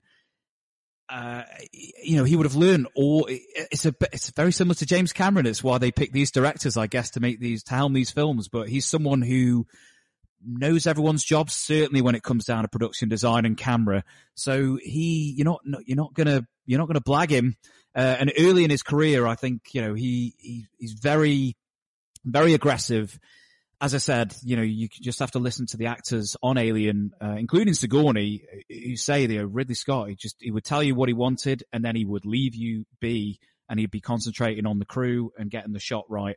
And I believe that was why there was tension in Blade Runner with Harrison Ford, because again, he wasn't treating Harrison Ford like the star of the film. He's like, the star of the film is me, mate. I will be creating images that people have never seen before, and you will be in them. That's how this will be. He's from our neck of the woods, like me and Dev. He's like Hartlepool. Is it South Shields? Yeah, well, I think it's around, or maybe South Shields would be right, for where he was born, I think. But sure, it's not Shildon. Me and Sam used to go and do a pub quiz, and we used to drive out like to there, and we would see at night the location that inspired the opening of Blade Runner with the big chimneys and everything like that. And if you look at it at night, it's exactly the same. You can see he takes things from his life and includes it, even in science fiction and horror and things like that. He somehow makes it personal. No, I agreed. And one of the other things as well is I looked at some of his old adverts, and for those of you a bit of an advert nerd like I am, the Hovis, Hovis bread one, you know, that is what Ridley Scott does. And it's in this film as well. It's slightly just off kilter reality. It's real, but it's elevated. So that Hovis advert is the quintessential depiction of what life on the cobbles would be. Yeah. If it wasn't that you were about to bite into some lovely bread. If you can, try and find Boy with a Bicycle, which was his first short. It's like black and white, half hour long, I think. And Tony Scott, his brother, is the boy on the bicycle. Oh, cool. And that inspired a lot of some of the look of some of the adverts and stuff. But whenever he talks about the commercials, he always changes the number. He goes, I made 2,000 adverts. And in the next interview, he'll say, I've made 3,000 adverts. And he'll talk about how he's had every kind of setup you can possibly imagine. And one of my favorite quotes from him I always think about, is when you see a problem coming over the hill, you have to knock its head off before it gets to you. And that's the way he views filmmaking. He can predict what's going to go wrong and the possibilities of something going wrong. And then when it happens, if it happens, he knocks it out of the way and moves on. He's a very logical step-by-step filmmaker, and that's how he makes so many films in such a short space of time, for better or worse. You know, he's a very prolific director. I remember certain criticism. I think it was Mark Kermode years ago, and it might have come after the wine film with Crow. A Good Year, which was not a good film. Well, I mean, his criticism, he said, was that if you look at his back catalogue, like Scott, he's a great filmmaker, but not necessarily a good script editor within the filmmaking process. So a good script would equal an excellent film from Ridley Scott because it would be anchored by the script that you don't have to worry about, and the characterization, maybe like what you said about Tom Skerritt. And visually, it's obviously going to look amazing, because it's Ridley Scott. And Robin Hood and other little examples. And I felt like you'd have something to say about that, Gally. Yeah, no, I totally agree. I think, the reason why this, and even though Blade Runner is clearly dealing with some seriously hefty themes, the story is really simple. And Alien is, again, it's a nuts and bolts. And it's the reason why I think this film has endured is because clearly he has fully elevated this material. You know, we've talked about the structural perfection of the script. It's all there. I don't know who's credited as turning Ripley into a female, but we'll talk about it when we talk about Sigourney. But that is a genius move, because that again differentiates the film. But even if that hadn't have happened, this film would be one of those that you go, if you want to watch a sci-fi film, low budget as well, let it be said, and you elevate the material, you watch this film. The lighting, the camera, the pacing, you know, it's a sci-fi horror, and the horror elements are equally as strong because he is a visual storyteller with an impeccable eye. I would argue that this is his height of powers, and I will now introduce Devlin to give the great quote from High Fidelity by Jack Black, because my question to you is, does Ridley Scott's latter sins, taint his early work? Or is it better to burn out than to fade away? But have you seen The Martian, though, Gally? Yeah, I liked it. I fucking love The Martian. It's great. Is it as good as Alien? With some little caveats, some strange choices made in the kind of support cast every now and then. What I was going to ask was, as it does relate to this film as well, which is, why is it that Ridley Scott is a director whose career is riddled with films where he had to go again on the edit? I put a caveat on that with that I watched both versions of this. I actually think the theatrical version of Alien is fucking tremendous, and I don't... Well, he says that himself. He says the theatrical version is the director's cut, but he was actually pressured and asked to add scenes in because they existed. Blade Runner, I can't comment on. I haven't done my research. Somebody would have done it, if not him. But the Blade Runner, we were on like 5 versions. 7. Director's cut. The final cut. You mentioned Robin Hood. Apparently Robin Hood was kind of a little bit, he wasn't happy with the post on that. Kingdom of Heaven being the most famous. Yeah. Not seen. Yeah. Because the theatrical version was so kind of slated, and it didn't seem like my kind of thing at all in the first place. But from what I hear, the director's cut essentially makes it a completely different. It is better, yeah. A far better film in his directing style. That means that he's never quite done. I just think I think it comes down to the story. And I think Patrick's absolutely right. So I think of something like Black Hawk Down as a phenomenal work, a great war film, but the script is, again, it's really simple. It's an operation that goes horribly wrong. There are loads of little subplots going on with multiple characters, but they're very, very simple. And it then becomes a visceral experience, because that's what Ridley Scott's going to give you. He's going to give you a film that will always look great. But, something like, here's a film that probably no one remembers, but do you remember the Russell Crowe, Leonardo DiCaprio film Body of Lies? No, looks great. It makes no impression whatsoever as a movie, because it's dealing with kind of themes and kind of political and strategic corruption, and Ridley Scott's just not. I don't know whether he's not interested in it, or like you say, he's so prolific that it'll just bang it out, and if it hits, it hits, and if it doesn't, don't worry, I've got another film in the background. Gladiator is, for all its problems, a simple tale of a slave, a person that gets stripped of his authority, becomes a slave, and it's an uprising. Done. I think it's all about that 79-82 period is, his heyday. And he's such a great visualist, probably the best cinema visualist since Kubrick, at that point. And then, those two films, I don't want to say he got lucky, but the material there and the way that the hunger he had for it at that time, that energy that he put into those two films makes them arguably the best 1-2 punch in film history. I can't really think of any two films back to back that are better. You've got the Mike Nichols and Quentin Tarantino have had really good, but certainly not that have had such a huge and completely game changing influence on a genre. Yeah. Yes, absolutely. Yeah. Because I could argue that Rob Reiner, despite him not being a popular choice, had a serious run of just absolute bangers. It's almost like De Niro, isn't it? De Niro has paid his dues, and he can make whatever he wants now. He's still Robert De Niro, and I feel the same way about Ridley Scott. I don't get excited by a Ridley Scott film anymore. I would. No, but like I said, The Martian properly shows that he's still capable of, with a good script, giving pure entertainment and something looks amazing, and it's really, really solid, great film. No, agree. They're always a feast for the eyes. But speaking of a feast, shall we talk about an icon emerging? So let's talk Sigourney and Ripley. Sorry, Feast. How did you get from Feast to Sigourney Weaver? I believe she's a big fan of the ice cream Feast. It was a tangential segue, Patrick. It was shit. Trivia. IMDb trivia. It's in the IMDb trivia. I found it. She's a big fan of the Feast ice cream bar. Brilliant. She loves the hard chocolate centre. Oh, for fuck's sake.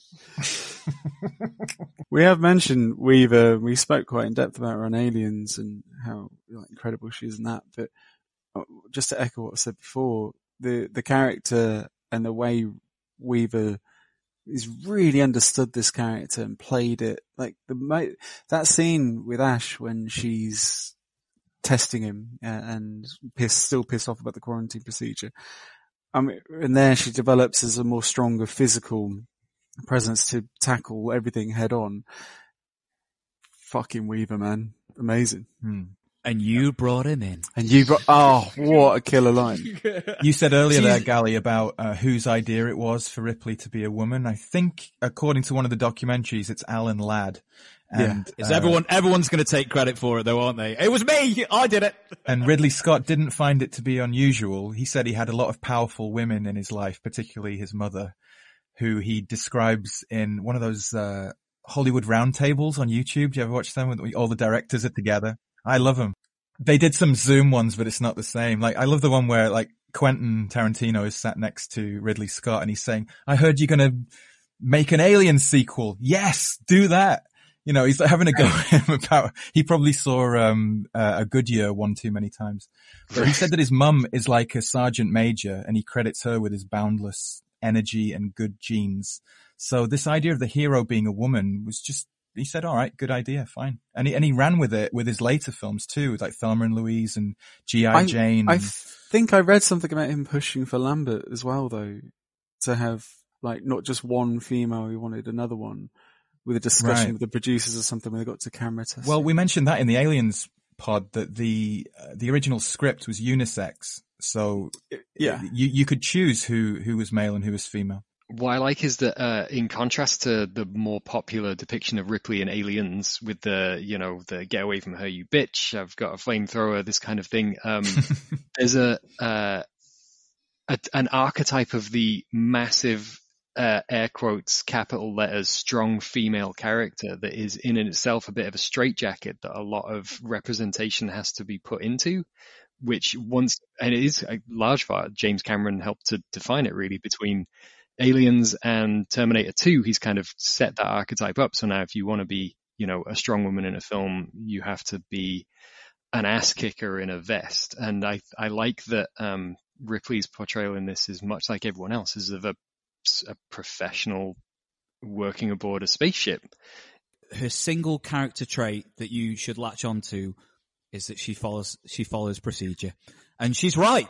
So she's right the whole time. And it's not a case of, is it the Cassandra effect where, don't listen to the woman in the room. And her name was Cassandra. Is that Cassandra from Only Fools and Horses? Yeah, I wish. Wayne's World. But that's the element of the film that you can attribute, and that's where all this feminist theory kind of emerges from. But she is a strong female character for the exact reasons that you say, Devlin, which is she's a professional and she goes about her job with diligence. And integrity. She follows procedure. She looks after people. She's empathetic, but she also struggles. She's not some badass, kick-ass character who nothing phases her. In her moment when she's taking the leadership and Yaphet Kotto is challenging her, you can see how worked up she is. And she's like, "Shut up! Shut up, Parker! Listen to me." Yeah, but it's not born out of I am right. It's I'm trying to do the best that I can do. And I love that. I love that about a character. The shuttle won't take 4.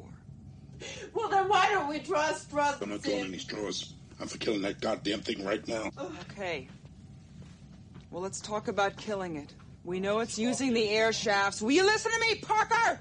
Shut up! Let's hear it. Let's hear it. It's using the air shafts. We don't know That's that. the only way. We'll move in pairs. We'll go step by step and cut off every bulkhead and every vent until we have it cornered, and then we'll blow it the fuck out into space. Is that acceptable to you? It means killing it. Acceptable to me. Obviously, it means killing it. But we have to stick together. And the difference between Lambert, at the end when Lambert's in the spotlight, she crumbles, like you said. And when she's on the escape pod and the alien reveals itself, which is terrifying when that arm comes out, she doesn't panic like Lambert. And I think that's a very important thing, to have the two female characters, to have a contrast. But she reacts to it, and you can almost see her thinking. She gets in the spacesuit. She's remembered what Dallas said about ejecting the alien out of the airlock, and it's all unspoken things, but like her actions in that scene set her apart, I think, from that professionalism. She knows her job. That's what leads nicely into Aliens when she's like, where do you want it? On the, that great line, base 12, but yeah. And just, Weaver's control in her performance, letting us know when she's terrified, letting her know when she's about to lose it, especially she does lose it with Mother, and when she thought she stopped the bomb because her way has been blocked, but just never stops. She's fucking amazing. One other thing to mention is Alan Ladd asked secretaries and various women from the offices around when they were auditioning to approve the Sigourney Weaver screen test. So they actually went to women to get a female approval of this character, whether she was believable or maybe something shallow too, like the way she looked. But that she was approved in it was a very female-centric way. I don't really know how, but fortunate in retrospect that in the 1970s in the studio system, they literally had to find a fucking secretary to do that because there were no female in any positions of authority. But by the time you get around, they said secretaries and various women from the offices. So I don't think they were in high. I guess by the time 86 rolls around, you have Galen Hurd in a position of genuine authority within the production. Let's do favorite scenes. Would you mind if I start just in case someone nicks it? My favorite scene is it's a pure horror scene. It's the Brett death. I absolutely adore it because not only is it the way that it's a character who's massively vulnerable, who I've come to, really have an affinity for. What the fuck's she going to come down here and tell me what to do? But I love Brett, and it's the slow death, isn't it? It's the death by 1,000 cuts, and it's the extra beat that Scott puts into the film, and I'm going to also credit Terry Rawlins on the edit. Just when you think you're about to burst, and you're like, he's going to get it, he's going to get it. He takes his cap off and he decides to let the wherever that water's coming from, drain on him. And we have the chains. Then he sees Jonesy. There's a couple of jump scares. Then you think he's going to get killed and you keep thinking it's going to come. And if you're looking carefully, you can see the alien hanging on one shot, and then it comes down and he's a goner. And I just adore that entire sequence. Is just masterful. I wouldn't change a thing. And we have our best actor award for Jonesy the cat when he hisses at the alien. Love it. Well, I agree. Mine is the same as yours. I've got an honorable mention for the chest burster, but because I've seen it so often, it's kind of been relegated a little bit. And my other one is the landing. Honorable mention to the initial landing on the planet. The smoky atmosphere feels dangerous and hostile, and it's like, the monitors look like Unknown Pleasures by Joy Division. Did you see that? Very strange. And it's a really great landing scene. And there was something I was going to say earlier about how Ridley Scott was shaking all of their chairs. It's like and they were all looking at him, in a peculiar way, as if to say, like, is this really going to work? And we're on this massive film and you're physically shaking the chairs. But when you see it in the movie, it's perfect. So yeah, my favorite is the same as yours, Gally, Brett's death, but it's just this artful, very, the balletic way the alien comes down and moves. It's paced really well. I think anyone who wants to study horror and how those kinds of scenes work, you can break that one apart and really, and see how the editing is effective in a suspenseful way. I'm a bit puzzled between the theatrical and the director's cut, because there's one shot of the alien don't like in the it. chains. No, I don't like it. Not in the. Well, I do like that, but I don't like the idea that the pacing of that scene has been altered, because I thought it was perfect the way it was. But when I found out that shot of the alien in the chains was not there originally, I kind of like it. So I'd have to see them both back to back, but I'm usually someone who prefers the unaltered original. So I'll probably side with you on the theatrical cut there. What about you, Davs? I would say favorite scene would be Kane in the egg room. That was just so kind of vast and bewildering, and it's you can then, when you read that they're all influenced by these kind of like arty underground French comics and French illustrators, and it's like, yeah, that's clearly where this is coming from, and also that that there were people working with Alejandro Jodorowsky, who was a genuine weirdo. So you can see that, like, something so unusual being placed into a film like this It just and it's just purely horrifying. Being that it's the shot of the translucent egg with the wriggling inside it. It's just, that's enough. Like it's just pure. It's so disgusting. My favorite shot in the film is just at the end after the facehugger comes out, and there's that great sequence of edits. We should praise the editing a bit more, but the way that's done, and then it cuts out to the silence of the derelict craft with this kind of, and then there's a howling wind over it, and then it's like Ridley Scott saying, like, just take a minute, I've just shown you this thing, just take it all in before we move on. And that's my favorite shot, that cut out. There's a fascinating shot in that sequence as well, Devlin, with the eggs. It must be shot upside down when there's like perspiration going up. Yes, which is so strange. It is reversed, isn't it? It's dripping upwards. We could have that conversation again, Matt, like, where's the light coming from? Yeah. Doesn't matter. Same does not matter. Well, there's a light on the helmet, but it does. It's not just so interesting, though. I don't care. Like within the shot, I see it as a cultivation, harvesting tool that there's been left behind from some technologies. Yeah, which is your Patrick. Just after your scene, I've always been gripped to fuck by the following sequence. It's more. I'm kind of blending three scenes here. Ripley not letting them in from the quarantine thing and the argument there. I'm like, I am edge of my seat stuff. This is like really where I get into the film. And I think when I was a kid, this is where I was like, oh, what is going on? Like, wow, that facehugger coming out, the horror of it, but not letting them in the quarantine. It's like blowing my mind. Like, what the fuck's going to happen? And getting into the med bay and trying to tackle it and discover it and understand it, and the acid blood and the image. When they crack that helmet open and we see it, and there's a little gasp there moment, I think it's just stunning. I like that they're watching from the window. Why don't you freeze him? Ripley trying to figure it out, and she can see she's bubbling because she's pissed off at this. You start to distrust Ash. I think a lot of the characters have a lot of everything going on there. We've had Kane anyway. I know he's sidelined at the minute. But when it strangles him as well, when they try and take it off, all this just creeps me out, and I'm so can't look away because I'm completely enwrapped by that scene. I think it's extraordinary.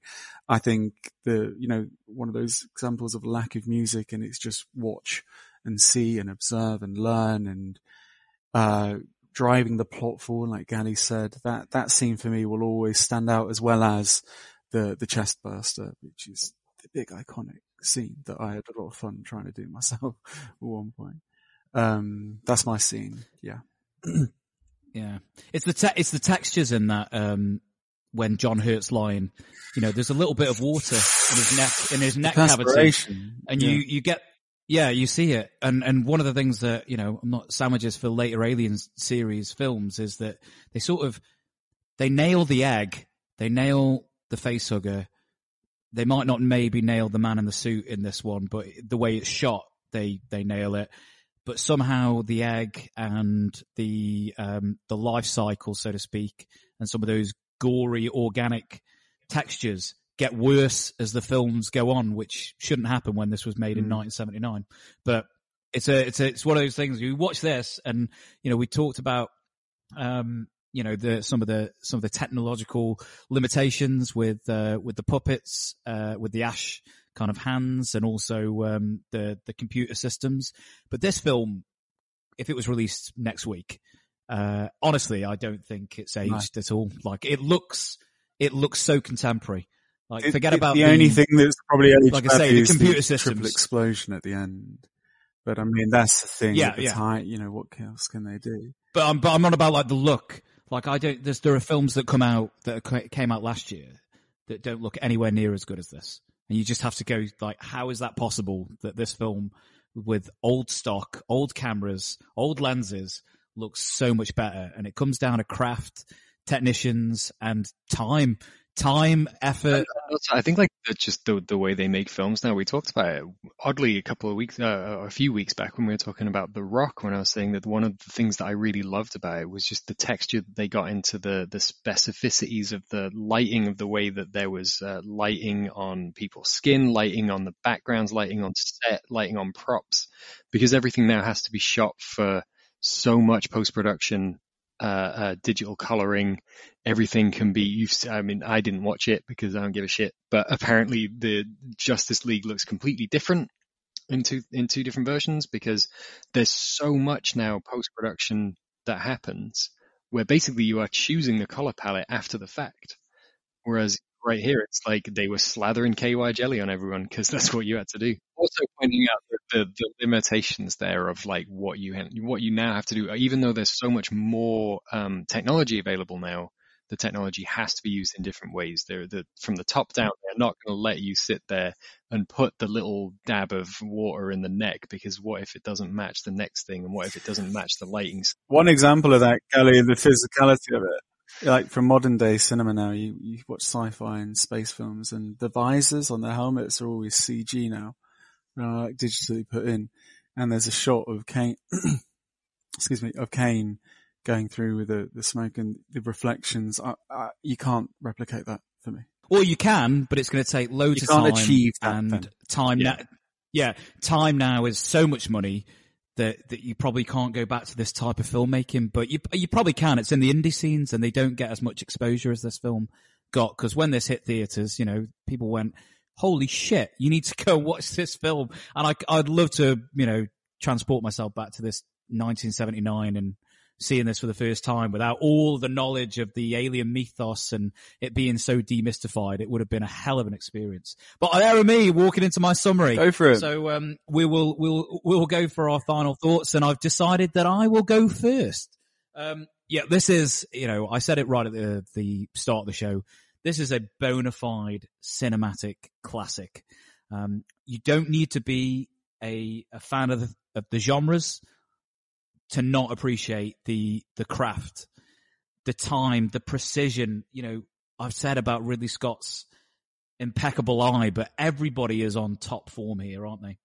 Every single person has come to play for what is a bit of a goofy monster movie, and that is the bit that just blows my mind every time. This caused shockwaves in the genre, and is now the, year one, if you're going to do any type of monster, alien, sci-fi crew. I think about something like Sunshine, which I absolutely adore, which, the influence of Alien is just bleeding all over the place in that film. And why wouldn't you? This will stand the test of time, and long after we are all gone. Don't know why I've gone morbid. This film will be revered. So, it's an absolute stonewall high recommend. Please, if you've never seen the first Alien, do watch it. All I will say is, if anyone's coming to it new, do forgive the limitations of the time. It is a man in a suit, and there are a couple of frames, as Matt said, which are a little bit obvious. The Ash head is goofy as fuck, and they really should have just just cut to Ripley's reaction and then cut back to Ash. But apart from that, this is seamless perfection. So yeah, I don't have anything else to say other than this is how it's done. Absolutely love it. What about you, Devs?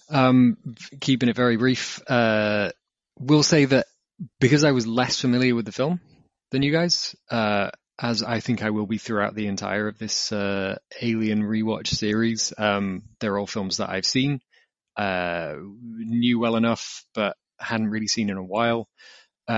I said on the Aliens rewatch that I thought that was an extraordinary film, and that I was very happy to have got to watch it again. I think even more so on this one. This one, which I didn't know as well, has shot very high up the top of like my list of real favorites. Like I'm totally in on this one, 100%. I watched it twice in very quick succession, and would watch it again in a heartbeat, which is always a real kind of that's quite something to know, that you just want to get straight back into something because you loved it that much. And I don't think that it would diminish either. I don't think that the sense of tension would diminish at all. I don't think the admiration for it's not just the look of it. Sometimes we keep saying that Ridley Scott has a very good eye, but I think with everything else that we've said, it was so apparent that there's so much more to it, and that it's just such an alchemical mix. And it's fascinating to go back and watch the Beast Within documentary to see the generation of the project. Dan O'Bannon seems like a genuine weirdo in a really good way. I think he's extremely creative. I like a lot of the stuff he's done. I feel like maybe I should have waxed his car a little, but maybe I'll hold off for something like Return of the Living Dead, or even one of these days we're going to watch Life Force. But his ideas being kind of bounced off and maybe tempered by the remaining writing team, Walter Hill and is it David Giler? David Giler was David Giler, yeah, who's very, very candid. Yes. And Walter Hill, and is it Walter Hill? No, it's David Giler who's the extremely candid one in the quadrilogy making ofs. So the alchemy of these people coming together to create something, and seeing the tension that went on behind the scenes, and the fact that what you end up with is just kind of, yeah, you can feel the hands, plural, at work in this one, but you don't feel the weight of that in the film because the film itself just flies by. It's fantastic. So I'll hand over to Matt. I think there's an argument it's Scott's best film. I think Blade Runner might top it technically, but I know which film I'd rather watch again and again. I think one thing the first does better than Aliens maybe is to tap into this common shared consciousness nightmare. It really locks into an attack on our senses, and it's all from Giger really. That I think it's the I'll get it wrong, but it's the Necronomicon 4 or 5. I was going to talk about in Critics Corner. We cut Critics Corners too. We're running a bit long today, but Ebert talks about a bug-eyed monster, and I was going to slag him off because the alien actually has no eyes. So I wonder if he'd even seen the film. But I think that Giger has tapped into a Freudian, Jungian thing and beyond, this psychosexual, biomechanical merging of our fears and this unknown. And I think that's one of the reasons The Alien is great, and the film itself will have a long life. I think it's going to be really hard to top that creature. I think it's the greatest monster in cinema, really. You'd have to look at like the Universal monsters and really go back to the beginning to find anything that's as good, really. I love that it's a big production that's grounded by a logical, practical approach. Like when we talked about the egg, like the interior of the egg is offal from a butcher's, and the interior of the face hugger when Ash is dissecting it is all, liver and things like that. So yeah, it's just beautifully done. It's, I don't think it's a perfect film. Like some people say it is, but it's the perfect Alien film. It does what the franchise does in its purest form. If I had to pick, I would choose Aliens over Alien. But listening to that pod to find out why. I do think it's appropriate that this is called Alien and not Star Beast or something like that, because it really is the definitive Alien film. It's not tainted by CGI. Ripley is still a grounded, believable, likable character. I like that it's not over-explained. The space jockey is still a conundrum rather than something that we know everything about now. So there's a question of whether Prometheus is, retroactively tarnished Alien a little bit. Personally, it doesn't really bother me too much. I just detach it. Alien kind of, it's this abstract horror, and it's done really brilliantly. I'm constantly amazed how Hollywood and filmmakers ignore the lessons of the past from films like Jaws and Alien, where you hide the creature. You only show what you need to show and keep it in the audience's imagination, because it's always scarier that way. And CGI has ruined that, because just because you can show it doesn't mean you should. And Alien is a really solid lesson there. The film spawned so much that I love from the sequels, brilliant and otherwise, which we'll get into later. I love the documentaries. I revisit them often. I've put a big playlist in the show notes. It's over 100 videos long, so dip into that if you're a fan. I often think of John Hurt's line, I remember a horrible dream about smothering, because that is Alien to me. And I think it's done here in a very pure, undiluted way. It's a classic of cinema, not just horror or science fiction, but cinema. And I love it. So on to Alien 3 next, I suppose. What about you, Patrick? I think it's very clear that we're all pretty much on the same page. I often, as I'm sure you guys do, being film fans, get asked, what's your favourite film? And, you know, like, it's an expansive question, but I always try and have 5, because I do have 5. And this is in my top 5. This, for me, is a clear, pure masterpiece. The 5 was lit when I was young, as I said, Gally, and I return to this film, I don't know, twice a year, something. I watch it a lot because I get in the mood for it, because every time I watch it, I have that feeling and that sense of watching it for the first time, and that memory of its first impression on me, which was an interesting one that I remember being a little bit bored and watching it with my parents for the first 10 minutes, and maybe the atmospheric tone of it. You know, I was quite young, 12, 13, and not really buying into that. And then the film just turned this corner for me when they get onto LV426 and the egg and the face hugger. And that's been my life now, that this film is really quite important to me. It's my favorite ever horror. I think it's one of the best ever horrors. You look at modern horror films now, and people love them, and certainly we'll discuss Paranormal Activity when we get to it. But if I'm ever going to recommend anything to say shit your pants, you've got to watch Alien. I still think it achieves that quite a lot for me. It's Matt, you said it's not a perfect film. To me, it is. It's flawless to me. It's just a wonderful film, and the more I grow up, I feel like I learn more about the film, the more experience I get in my career, and learning that I can watch a film and have something else added because I can appreciate it even more, because from a studio film and Hollywood film perspective, from the production, I always have a little conversation with my friends, David, especially when best film at the Oscars, and I'd like a best production kind of award, you know, from an organizational point of view and everything. You've all said it. Everyone's come to the party here. It's a masterpiece from all departments. Sound, editing, anything you want to discuss. The costumes. I spoke about Parker being iconic to me. I love the headband. That's it. Like Truckers in Space. It tells me everything about Parker. The design, the Nostromo logo, I adore the design of that. I have it. I've drawn it. I put it on a hat.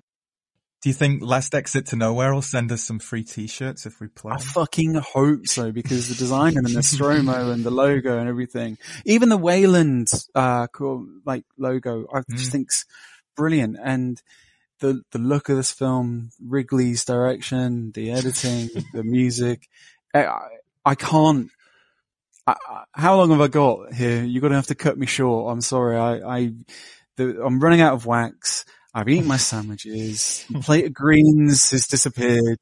It's burst out of your chest, so we get it. You adore this one. Yeah, I do. I just think it's a masterpiece. Right, where you can find the film. So currently, if you have Sky, you've tapped into that horrible corporation. Or Now TV. They've currently got all of the Alien films, which is quite good for us. If you're in America, you can see it on DirecTV, HBO Max, or you can rent it and buy it in the usual places: Amazon, Fandango, Apple. But we should recommend the Quadrology DVD box set, because is it Quadrology or is it Quadrilogy? Quadrilogy? What am I doing? Quadrilogies. Are you correcting me? I am, It yeah. makes a change. I believe currently, if you sniff around, you can find the first 4 films Blu-ray box set I've just seen is going for around £12 new. Jesus. Right. Well, this retail. This quadrilogy as well is just jam-packed with extras. So if you are a fan of this universe, get on it. And also that means you get to follow us as we go through, well, at least the first 4 films. So there you go. Cool. Watch the trailer, everyone, as well. If you enjoy the show and what we do, then please like, subscribe, and just pen us a wee little review on Apple Podcast. I don't know why it's always Apple, but that way more people can come to the show. So we'd really appreciate that. Namely, if you are going to review it, though, 5 stars is better than 1. Just make sure that you're... And a positive review is better than a negative review. Absolutely, absolutely. But yeah, because we do this all for free. It's all...